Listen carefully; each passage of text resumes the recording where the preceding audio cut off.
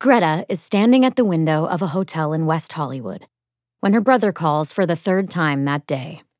Across the street, there's a billboard with a sleek white yacht surrounded by turquoise water, an ad for a new kind of beer, and something about it, that feeling of being adrift, makes it easier to say no when she finally picks up the phone. "Come on," Asher says. "It's only a week." "A week on a boat." "It's a ship," he corrects. "It's the last thing I need right now," Greta says, turning from the window, where the light outside is dreamy and pink. She's just come from a photo shoot for the cover of her second album, which has been pushed to July. If it were up to Greta, she would have moved it back even further. But apparently that's no longer an option. Instead, she'd been summoned to Los Angeles to spend 3 days in a warehouse, surrounded by flashing cameras and frowning studio execs in suits and sneakers, the pressure to get this right all over their faces. It's been 2 months since she last performed live, not since the week after her mother died, when she fell apart on stage, but everything else has continued to march ahead, the business part of things still grinding forward mostly without her. On the desk, next to the hotel stationery, there's a plate of chocolates with a note from the hotel manager that says, "We're so happy you're with us." Automatically, Greta thinks of her mom, who no longer is, whose absence feels so breathtakingly final that even this is enough to make her heart drop. "Why don't you go?" she says to Asher, trying to imagine spending all that time on a boat with her dad. The Alaskan cruise had been her mother's idea.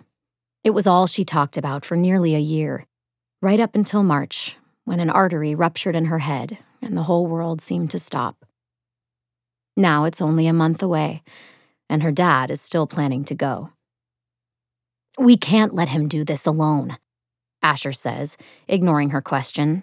"It's too sad." "He'll hardly be alone," Greta says, as she wanders into the bathroom. "He'll have the Fosters and the Blooms. They'll take care of him." She stares at her reflection in the mirror, her face still made up from the shoot.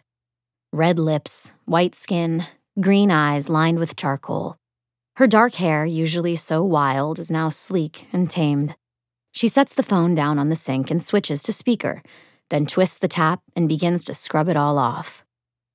"He'll be a fifth wheel," Asher insists, his voice bouncing around the bathroom. "It's depressing. One of us has to go with him." "Right," Greta says. "You." "I can't." She straightens again. Her skin is now pinkish, but she looks more like herself, which is always a relief. She grabs a towel and pats at her face. "The thing is," she says, picking up the phone again and walking back out into the room, where she flops onto the bed, "he actually likes you." "Greta," he says, impatient now, "you know I can't do it." She knows this, of course. Asher has a wife and 3 girls under the age of 5. He has a job with a boss and a regular work week, an HR department, and a set number of vacation days, which mostly get used up when the kids are sick. He hasn't been on a plane in years. Greta's already been on 3 this week. She sighs. "What are the dates again?" "End of May, beginning of June." "I've got to be in the city for GovBall on the 5th, she says, almost indecently relieved to have a legitimate excuse, no matter how much she's dreading it. But this does nothing to deter Asher. "Lucky for you," he says, "it gets back on the 4th. "You know this isn't just any show. It's important." "More important than Dad." "That's not fair." "It's not like I'm asking you to choose," he says. "You'll be back in New York in time to do your thing. And I've heard Alaska is beautiful this time of year. Still a little cold, maybe, but that was just Dad trying to save some money." "Asher?" "Yeah?" "I don't think I can do it."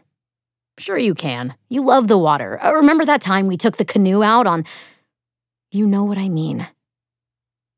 He goes silent for a moment, then says, "It wouldn't just be for him, you know."